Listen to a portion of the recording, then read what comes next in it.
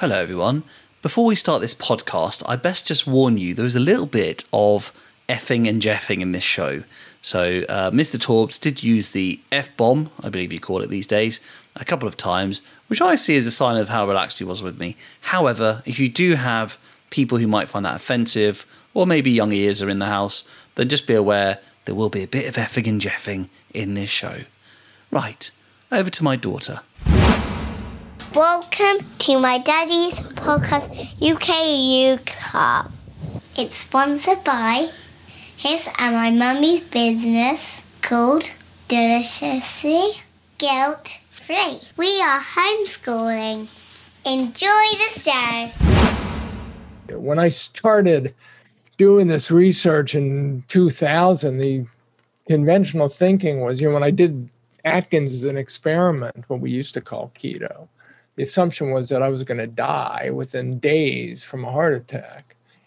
I mean, I'm still waiting to have that heart attack. Hopefully not too soon. You're not old now. Yeah. Well, yeah. You get older, people start falling by the wayside. It gets a little nerve-wracking. Yeah. I know I'm laughing. How cruel am I? Sorry. Sorry. Really, yeah. No, but it's true. Tragic. 7 best friends from college, 4 of them are no longer with us. I mean, oh wow. Fit guys? Guys, yeah. Well, one of them was an alcoholic, so right. Although he was fit, he struggled with alcohol his whole life. They all had different reasons for all of them, but they started making you a little nervous. Keep it light, Gary. Keep it light. Come on. Yeah, really. Exactly. Anyway, so that's, evil we evolved to eat. It's or don't eat what we didn't evolve to eat is maybe a better way to think about it, because we really don't know what we ate during those 2 million years.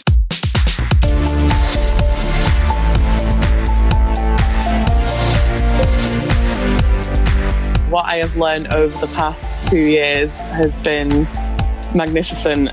It's completely changed my life. And so you're not going to die if you don't eat carbohydrates, but you will die if you don't eat fat and protein. The energy I have, the life I have that has changed so amazingly in a few years proves to me that what I'm eating is only doing me good. You know what? I'd love to meet them because they changed my life, basically. So I've lost now, I'm about 3 pounds off losing 5 stone.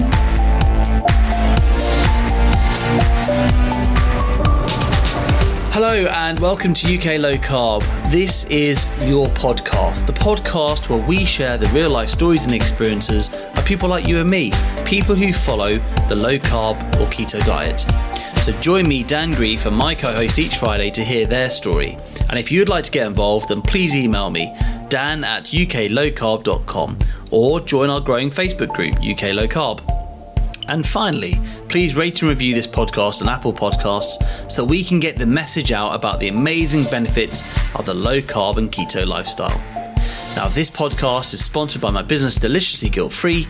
Just use the code podcast and you can have 20% off your order. On with the show.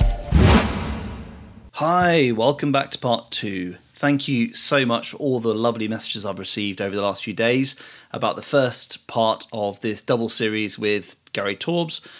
It seems that it's had quite a big impact, and I'm really, really chuffed about that. So thank you so much. As this is a Tuesday episode, it's normally a shorter one. However, it's about the same length as a normal Friday, so I'll keep my bit here shorter so you get to the good stuff with Gary Torbs in the moment. Just want to say, though, that this episode is the continuation of the conversation we had last time. So we now go into detail about veganism and, the vegan movement and just what we think and what Gary thinks about that. Is it benign or is it a problem? Is it even good for us? Who knows? So you'll find out what his views are on that. We then got to play Devil's Advocate, which is good fun. So it kind of threw some statements at him and he had to bat them away. And then we ended with your questions. And they were the ones that were put into the UK Low Carb Facebook group, which then I kind of took and then asked him. Thank you so much for those. I hope you like the answers. It was really fun to record, really enjoyed it. And if you want to be part of the conversation, just head over to UK Low Carb and you can be part of the chat afterwards and see what you thought about it all. Okay, right, I'll stop jibber-jabbering and hand over now to Gary Torbs. I was going to ask you then about the next kind of big craze that's happened in our countries, and that's veganism. Now, I read your article on The Observer, and you gave a really good answer saying, which I loved. You didn't say, no, veganism is bad and keto is good. You said, well, based on the evidence and new diets and the lack of understanding, perhaps, I would probably want to go with something that humans have been eating for millions of years rather than a new kind of change in our diets, which I thought was a very, did I quote you, well, paraphrase you kind of accurately there? If not, please correct me. No, that's good. I'm You're happy with that? I'm always delighted when I sound intelligent. You don't have to try hard, Gary, believe me. Yeah. But I've just got this. So Dr. Ken Berry tweeted Ethan Brown, who's the CEO of Beyond Meat, and I will just kind of paraphrase this down because I've got his tweet in front of me from the video. I transcribed it. But he was saying effectively that we don't have to have the environmental impact of eating meat in the future. We just have to rethink our perspective on what meat is. And actually, he said, meat is a very simple thing. It comes down to amino acids, lipids, trace minerals, and water. And if we can recreate these in another way, we can have the same level of protein we would in meat, and it would be the same. And effectively, he was suggesting we should change our perception and think of that as being meat. What do you think about that? And I had an essay in the Wall Street Journal this past weekend in which I said I'm skeptical for health and gustatory reasons. So it would be interesting. It's an assumption that that's all there is to the food matrix is it's not any more than the sum of its parts, and we could establish exactly what its parts are and recreate them in the laboratory or in a factory and we'll be fine.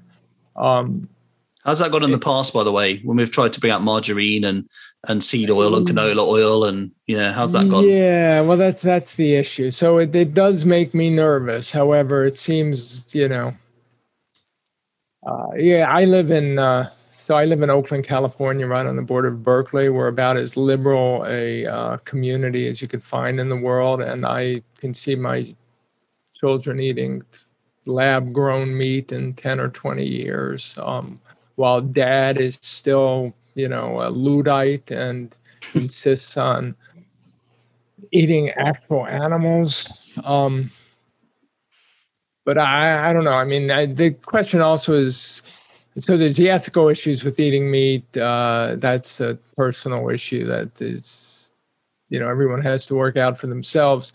And then there are the environmental questions, and I don't quite know what to make of those. So, I'm of the school of thought that livestock agriculture is probably not the horror it's made out to be in terms of greenhouse gases, and but I'm skeptical of my beliefs because that's what I want to believe. So I don't know what to make of that. If it's true that the Earth can sustain the population of 10 billion, all of them eating animals 2 or 3 meals a day, then we'll have to deal with that. Yeah, but on saying that, that's only one side of the argument in terms of the environment, because what about the soil depletion in the world? That is a massive problem from the fact that we don't have this cycle of crops and animals putting nutrients back into soil and artificial fertilizers. We can create more artificial fertilizers and chemicals to solve that problem, and that's gone so well so far. So. You're skeptical. You really are. You're a skeptic. Yeah. So I don't know.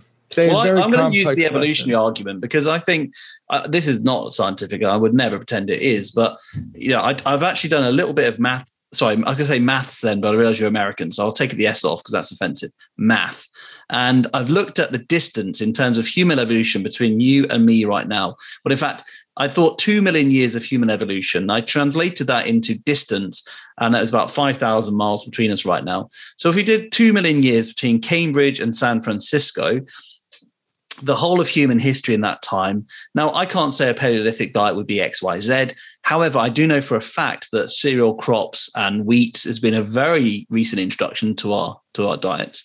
And in terms of distance, it'd be about 26 miles away, which I worked out that's Hayward. away from San Francisco in terms of distance. Right. So from Cambridge all the way to pretty much Hayward, we've been not eating cereal crops. And then from the distance from Hayward to San Francisco, we started eating them. And I guess from one street block to another in San Francisco, we started eating, processed meats and all the rest of the processed food. So just in the view of history and then prehistory, we're talking about quite a very recent change, which I think is very suggestive that it's not the right food. And if you started putting a cat on a vegan diet after its journey from Cambridge to San Francisco at this late stage, it would die. And if you put a budgie on a steak diet, I imagine that would die. So it's interesting how as humans, we have this ability to assume we're not part of evolution and nature. I find that suspicious. Yeah. And, I agree with you on all that. I mean, that's the basic idea here, which is that if we are out of sync with our environment, we should avoid the foods that are new to human diets, brand new to human diets, that sugar and processed grains and seed oils. And, we will probably be healthier if we do that. And that's fundamentally what you're doing with low carb, high fat, ketogenic diets. You go carnivore, you're doing it even more. Now, because as a journalist, I get to talk to people on the other side, they'll say, well, it's not like the meat we're eating today is the same as the meat we used to be eating.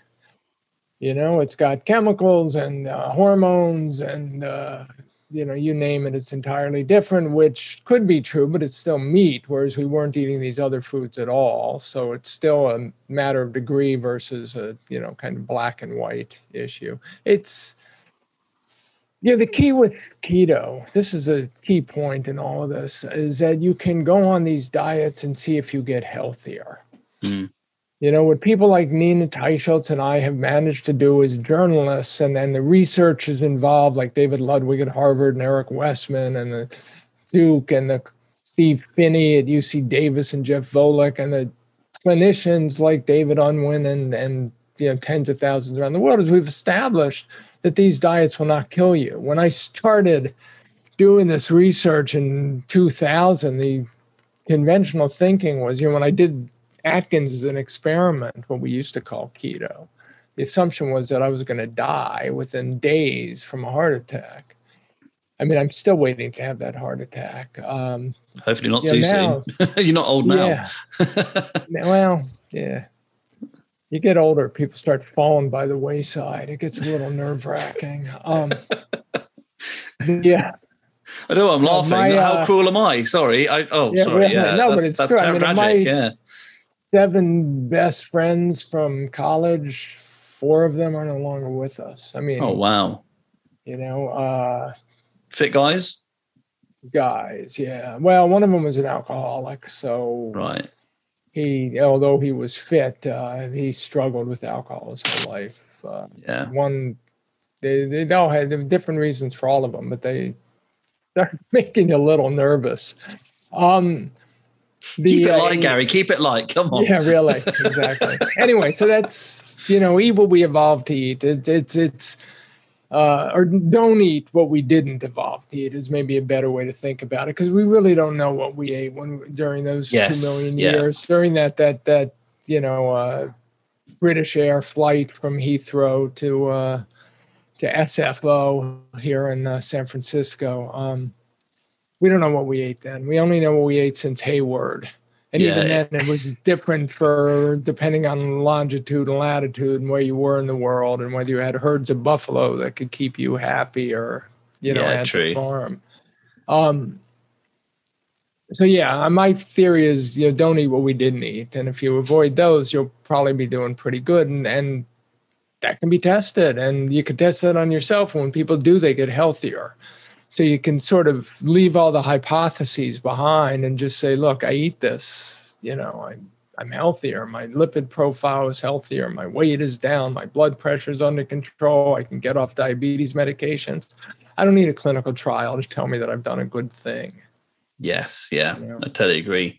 What you need is an informed doctor to reinforce that you've done a good thing. So you need a doctor who is entrapped in the conventional, contradiction-strewn thinking.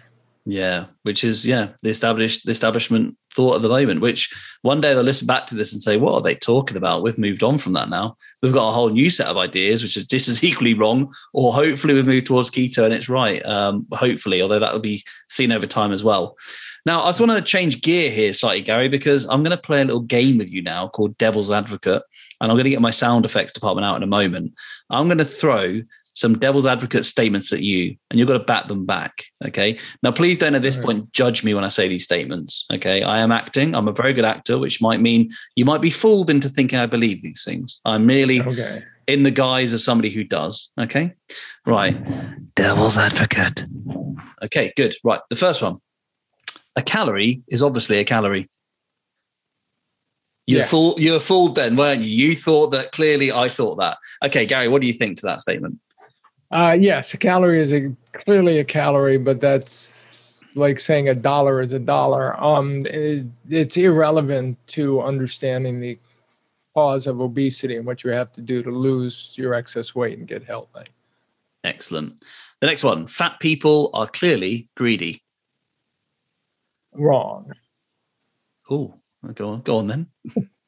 Keeping it short. I don't do that well. That's just, what information do you have about fat? I mean, their fat cells are clearly greedy.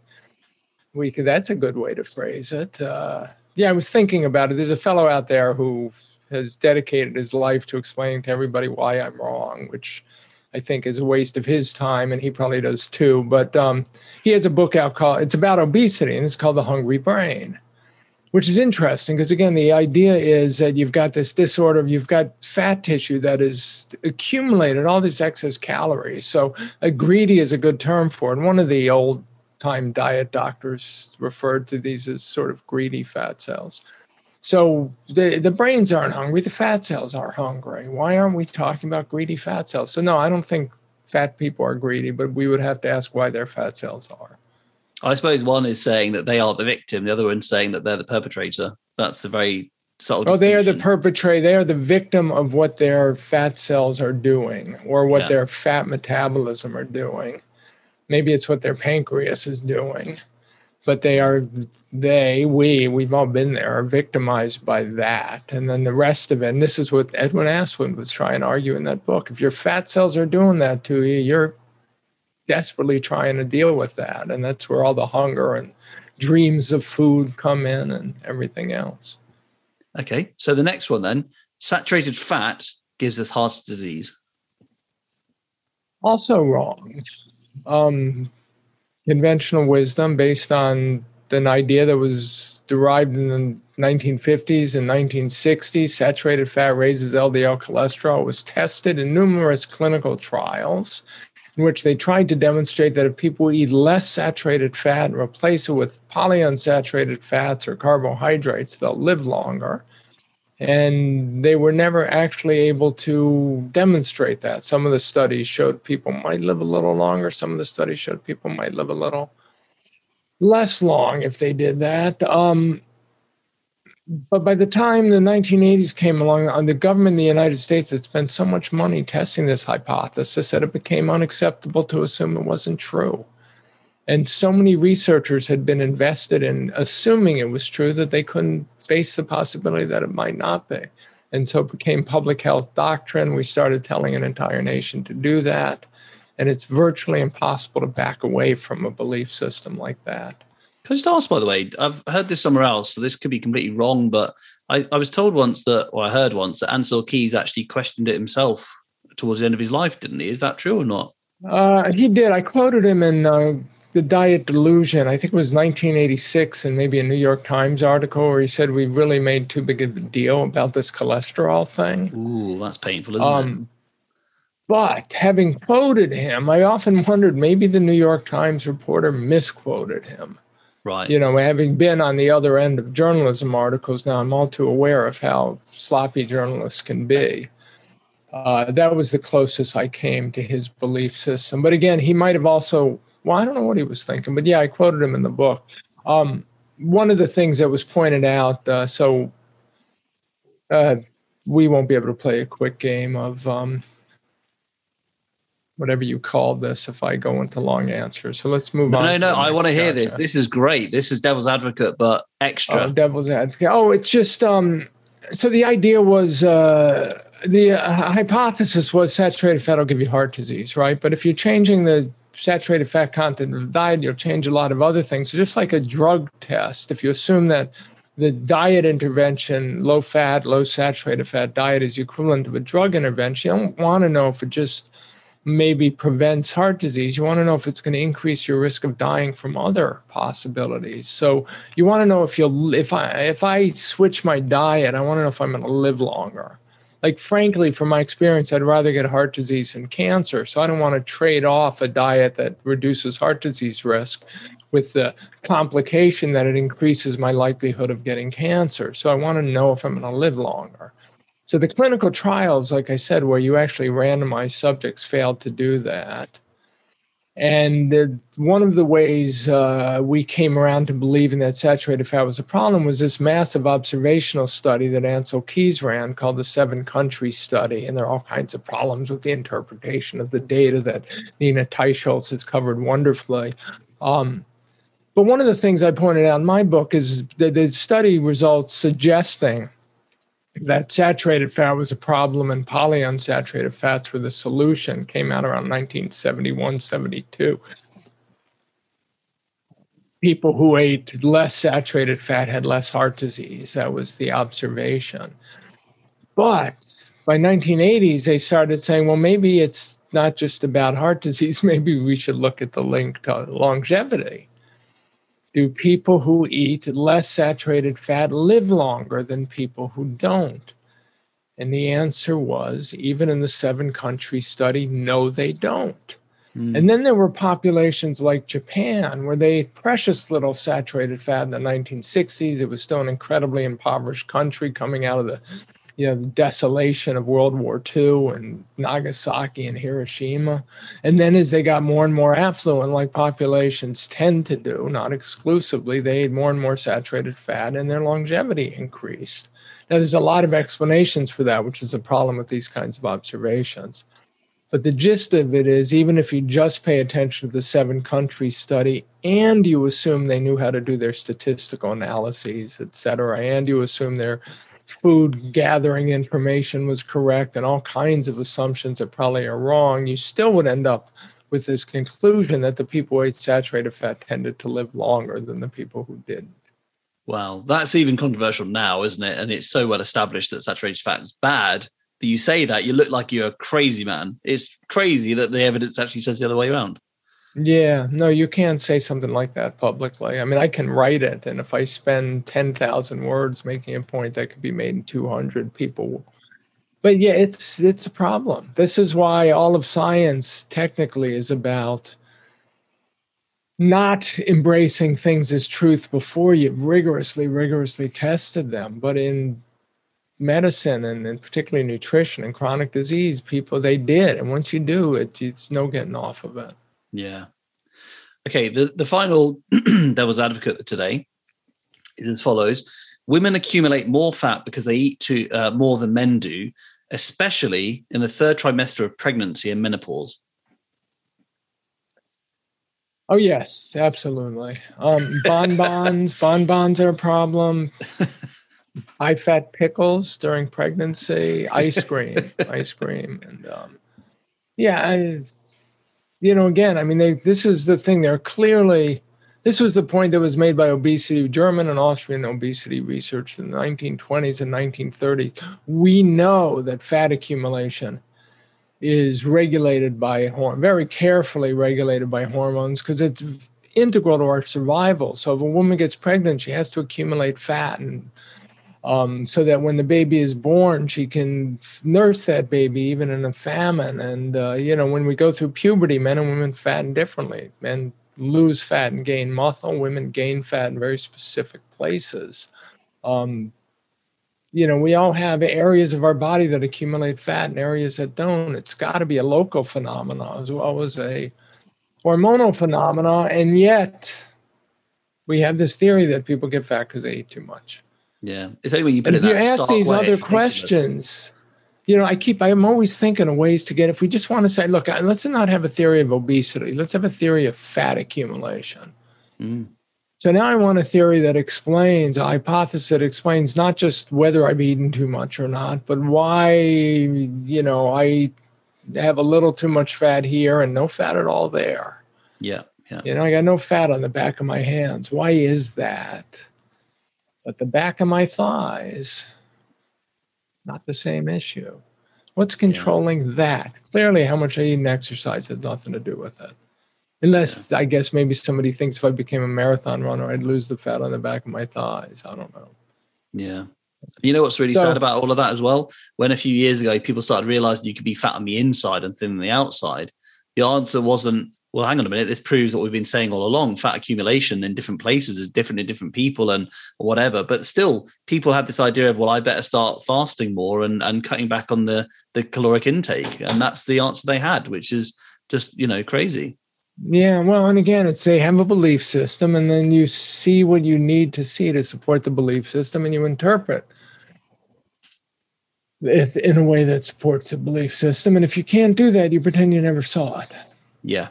Yeah. And you move on, and that's just not what we're looking at. So it's not an issue. Now, I've got a few questions for you, Gary. These were put to me from a number of different sources, mostly from my Facebook group, UK Low Carb, but also I was on this new app, Clubhouse. I recommend it. It's amazing. I'll share you an invitation if you wish, where you got people talking all day long and sharing. And there's a keto group. And I went in there yesterday and said, well, I'm talking to Gary Torbs, and if you've got any questions to ask him. And so Judith did ask this question. She wants to start keto, but she's heard it's really expensive.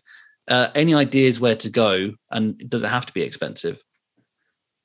Well, she could start keto with intermittent fasting. So we could cut the number of meals she's eating from 3 a day to 2 a day and take a couple days for her to get over it. It's been so long since I've had carbohydrates as a major part of my diet, that I was spending a lot of money on them.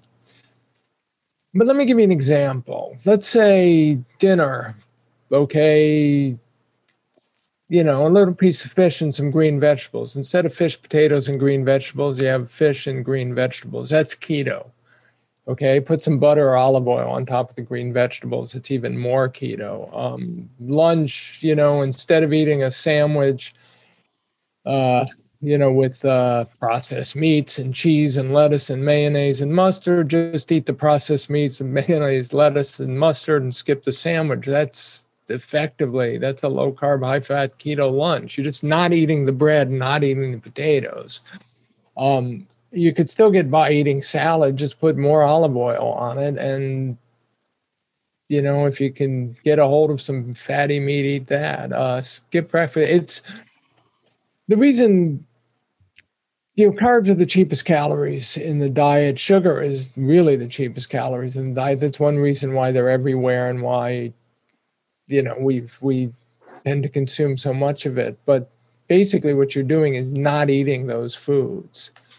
So, yeah, you'll tend to spend a little more money on the foods you do eat, but it doesn't have to be that expensive. And intermittent fasting, skipping breakfast or skipping even dinner, depending on which is easiest for you, is something that's now become quite common. I did it as an experiment 4 years ago, like the way I felt, and kept doing it just because I have more energy in the morning.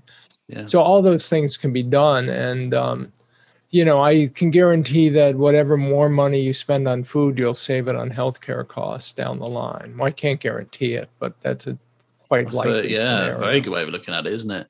Okay, yeah. Pete in my Facebook group has said, with lifting the lid on various bad sciences, exposing the food industry, and indeed the farm industry to some extent, do you, Gary, feel like you have a target on you? Is there a danger that those multi-billion pound and dollar operations might go for you professionally or personally? I was worried about this 12 years ago when I first published, 13 years ago, The Diet Delusion. But clearly they don't care.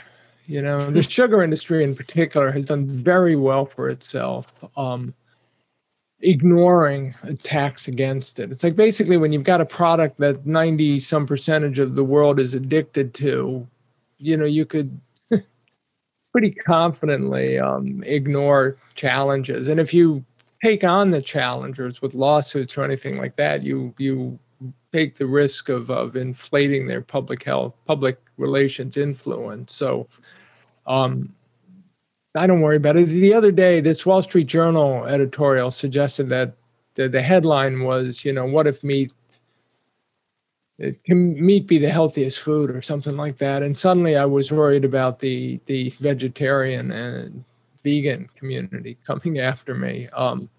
They tend to be a little less restrained in their emotional responses to conflict. But no, I gave up. And about 5 years ago, Robert Lustig of the University of California, San Francisco, showed me that the sugar industry sort of had an enemies list, like Richard Nixon. And wow.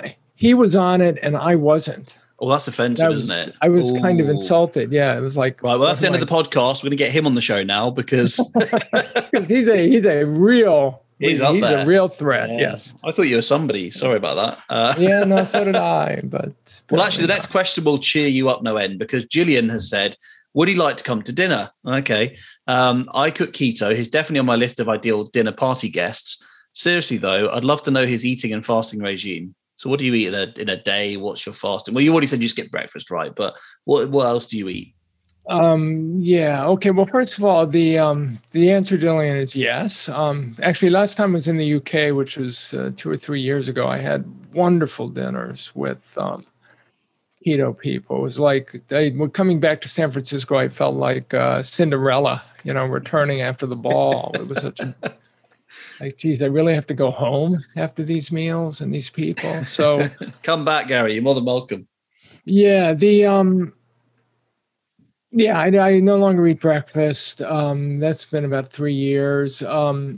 Lately, I've been there's a restaurant down the street from me that makes a chicken salad I like, although I have to admit that the reason I like their chicken salad is they cut up grapes and put it in it. And the more grapes they put in, the better it tastes. It's ironic. Yeah, it's annoying, isn't it? But I'll eat that I actually break up pork rinds and put it into the chicken salad to add crunch. And snacks, I gave up nuts a couple years ago for weird reasons, and I liked the way I felt better without eating a lot of nuts, and I replaced them with pork rinds. So I tend to have pork rinds. For snacks, when if I need to feel better about it, I refer to them as chicharrones, the Mexican term, which makes it sound like an exotic foreign food instead of something Atkins suggested we all eat 50 years ago. And dinner is, I cook for my family, and my wife is a mostly vegetarian who still keeps her carb intake low to, so she could look as delightfully lean and athletic as she did 30 years ago in college. And my kids, are normal. Well, they're not that normal, but they're healthy growing kids. So anyway, I cook meals with multiple macronutrients for my family, and then I eat the green vegetables and the animal products and leave the starches. So we get these boxes delivered. I don't know if you have these in the UK where they're, meals that all the ingredients are put together, and you get it takes 20 or 30 minutes to just knock it together, cook the meals and cut everything up, and it's kind of exotic, and it's better than I could make normally, and I'll make those and do the cooking, and then I'll eat, I'll just won't eat the starch. You know what? You said pork rinds there. It's even worse in this country. We call them pork scratchings. What a horrible term that is. So, mate, what's the Mexican expression instead? Chicharrones. Chicharrones. I'm going to go for that in future. Can I have some chicharrones? Yeah, no, that sounds pork scratchings, perfectly please. Acceptable. Yeah, there's various. There's another name for them here too, because you can get them with the higher fat. Anyway, they again, I suspect that I was brainwashed just like everyone else before I started my research 20 years ago, and I never entirely lost it. So I can't believe this is a healthy way to eat, but I seem healthy. I'm at the same. I've been as high as 120, 118 kilos, And now I'm down below 100, which is my healthy weight for me. What I weighed when I was stupid and boxed amateur in my early 20s. Not the smartest thing I ever did in retrospect, but when I can remember doing it. It's gone by now, yeah. It's all lost in concussion. What'd you say your name was again? Robert Lustig. Okay, so let's move on. I've got another question here from Gail. And I know Gail quite well. She came on the show previously. She lives in Germany. And she said she would like some advice for those who are doing a lifetime of keto. She says there seems to be a lot written for those who are beginning, but actually not those who want to maintain their weight or whatever. Is there anything you can tell Gail in that case? And as somebody who's done this for a long, long time, do you find there's any maintenance things that you need to think about? Or well, actually, that's by the case for keto. Well, there you go. That wasn't shameful at all, was it? No, a lot of it is about self-experimenting. That's one of the points I get across. As you go along, things change. You gain a little weight, or you lose a little weight, or develop some health problem, and it's issue. And you're always asking the question: could this be diet related? I mentioned I gave up nuts 2 years ago, so I started developing a rash. I had no idea what caused it. It was annoying. It wasn't particularly visible, but I knew it was there. And it was worse at night than the daytime. So I thought, if it's getting worse during the day, maybe it might be something I'm doing during the day. So maybe it's related to something I'm eating. So maybe I'll do a elimination diet and see if I can figure out what it was. So I gave up, eggs and nothing happened. Then I stopped eating bacon and nothing happened. And eventually I got to nuts, and I thought maybe it's got something to do with the fat content in the nuts. I was eating an awful lot of almonds every day. So I switched. That was my snack between lunch and dinner. So I switched the almonds to macadamia nuts, which are, in my understanding, it's got a higher saturated fat content, and that didn't make any effect. So then I gave up the nuts entirely and switched to pork rinds, and the rash went away. Yeah, excellent. And I lost about 5 pounds, which I do not understand at all. Wow. But now I don't eat nuts anymore. And when I do eat nuts, the rash comes back. So I have pretty good evidence that the nuts, for whatever reason, are causal. I miss nuts. It's easier to tell people you eat almonds for a snack than pork rinds or pork scratchings or even chicharrones. But anyway, that's how I think of it. And one of the things I'm doing in this book, because I've been thinking about it for 20 years, is sort of talk through that kind of methodology. And I also, in this book, I interviewed over 120 physicians, including quite a few in the UK. And so I got how they think about it, so I could then communicate their thinking and en masse about, how to keep doing this and make it work for you and sustain the health you feel in these diets. I don't think of it as sustaining a diet or a way of eating. I think of it as sustaining the health that I've gotten from eating this way. Love that. That's empowering, isn't it? I love that answer. Okay, I've just got a few more. Ollie Lester, who, by the way, we do group fasts together in our Facebook group. So we do one a quarter, more or less. We call ourselves the Wolf Pack because we're macho like that. And basically go from like either 20 hours to 5 days, whatever level you want to start at. If it's something you want a bit of support, we do a Zoom call and everything. And I know most of these people from doing our fast. So these are friends, really, not just listeners. Ollie's question was kind of answered already, but thank you, Ollie, for that question anyway about do you get much backlash? And it sounds like you don't in particular. Don't want to bring up any sore points again for you, though. But Walter's got a really good question. He's in the States. He said, in the case for keto, he talks about abstinence from carbs in the same way people with substance use disorders strive to remain abstinent from substances. I'd like to know more about this. It seems many diets have cheat days that can turn into weeks, months, and years. This is ringing more and more true for me.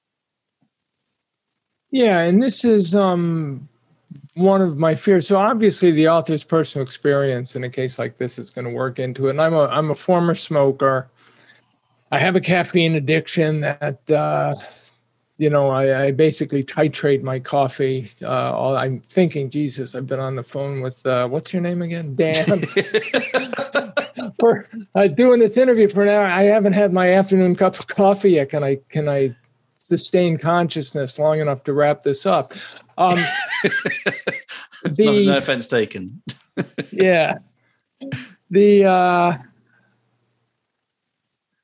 is how the doctors I interviewed, this is how they thought about it. And this is what worries me about cheat days. It's what worries me about carb backfeeding. It's what worries me about any approach that allows you to eat more foods. It could be that, for instance, all of us could do perfectly fine eating a sweet potato every day, like the paleo folks say, or once a week, maybe even do better. Somehow, our concept 2 rowing times will improve by 1.5% if we add carbs to our diet. But for some of us, and this is true of in general, I quote Gretchen Rubin to this effect. There are moderators and abstainers. Some people can moderate and some people can't. Some people can have cheat days. And so let's say if my cheat day is Friday, what worries me is that I would be looking forward to Friday all week long. And I know this from my cigarette smoking habit. When I tried to keep my smoking to 2 cigarettes a day, I was looking forward to that second cigarette from basically 20 minutes after I finished the first one. And so I think of that as moderating an addiction. And I don't like moderating an addiction. Managing an addiction. And I don't think many people can do that successfully. Some people can. My wife can order dessert at a restaurant back in the days of eating at restaurants and have 2 bites and like it and push it aside. And I'm not like that. So I suggest, you have to find out what works for you. But what worries me about cheat days is exactly that. You start slipping down a slope. And the next thing you know, you've gained 15 pounds and one cheat day is turned into one cheat afternoon. We've all been there. And those of us who used to smoke cigarettes, that's sort of the traditional, some people just say, well, I quit. I went cold turkey. I never smoked again. But most of us try to moderate our cigarettes or cut it to 1 a day or allow ourselves to only smoke on Fridays or pick your poison. And it continually fails until we finally found a way to go cold turkey we could sustain. Yeah, so, totally agree. There's always a reason to eat carbs if you want to make one, isn't there?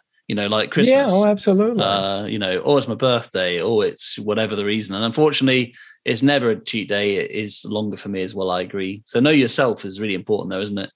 The other piece of advice that I found so helpful in this book came from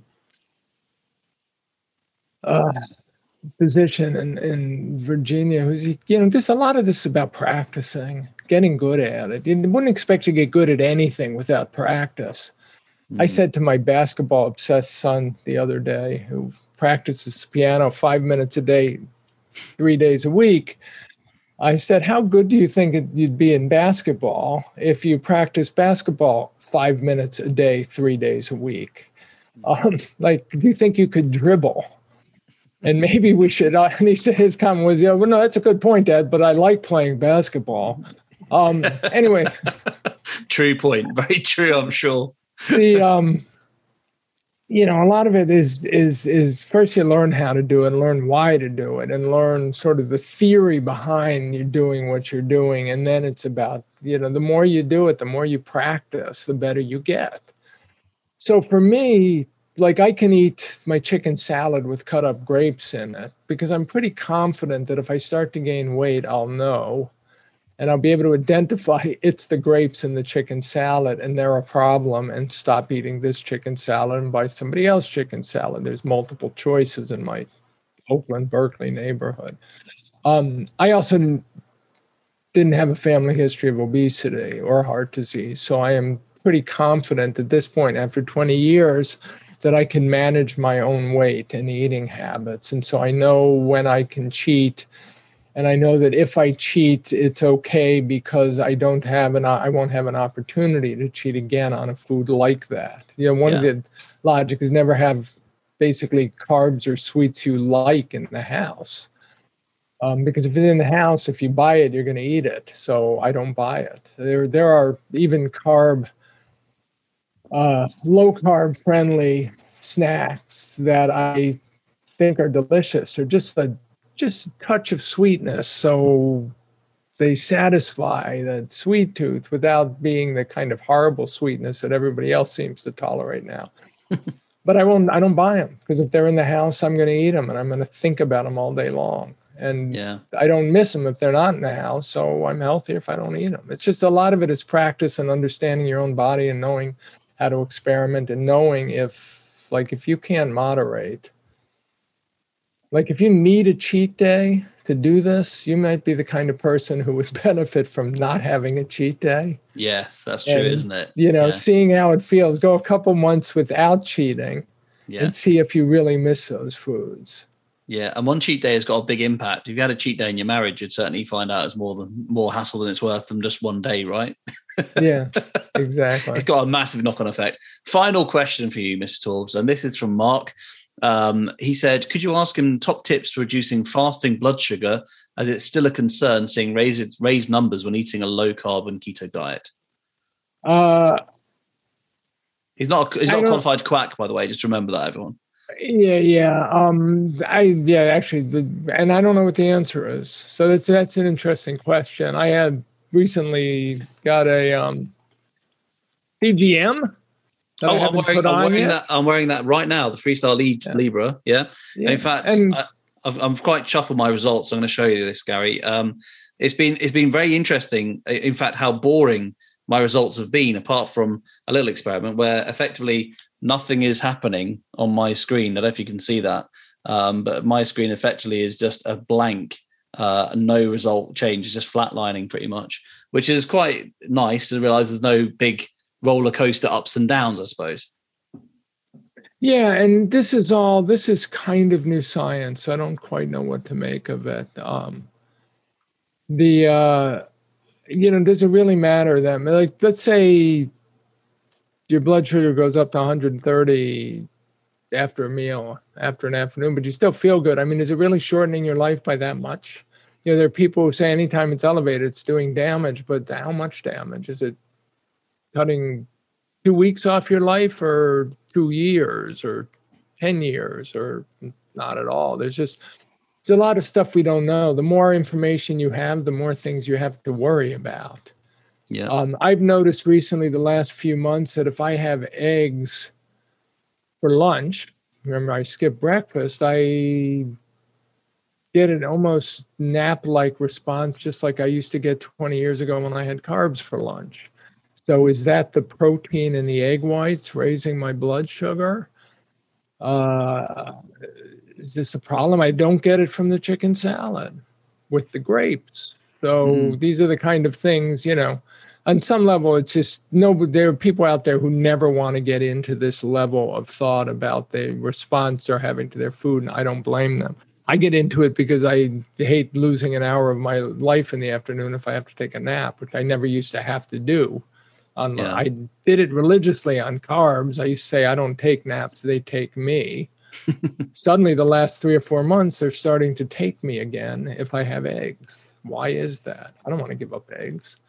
Do I want to know my blood sugar? Very interesting. Yeah, so it's sort of, and is there a way to manage it? Time of day, stress. There's all these other factors on blood sugar, actually, aren't there? Quite often. Yeah, and we're all under with COVID, and there's stress. The world is different than it used to be, so hard to make sense of it. So the answer is, it's an interesting question. I don't know the answer. Hopefully, through crowdsourcing and other things, there'll be things to try where we will know the answer. Great. Well, I just want to say a massive thank you. That's quite a marathon session there, and I really appreciate your time, Gary. I just want to say I met Gary briefly, but very briefly, in 2017, and my tip always is, go to where the microphones are being put on people, because then they're going to be there naturally at the beginning of a talk, and you can chat to them. So that's my tip, and it's worked, because now he's on my podcast. So there you go. Although now I guess there might be a crowd of people standing there, socially distanced, at the next conference. So maybe it's going to backfire. Although I would have done your podcast even had we not met in 2017. There you go. So that put me in my place. Thank you so much, Gary Torbs. I really enjoyed that, and I hope there's a lot there for people to learn.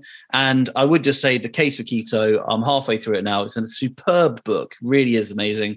You can get it on Audible. You can buy it from reputable bookshops. You can get, I guess, hardback, softback, I don't know. Lots of different versions of it. It's out there, so go and get yourself a copy and maybe buy it as a gift for somebody as well, because it would maybe change their lives like keto changed most of ours. So thank you so much, Gary. Thank you, Dan, for having me.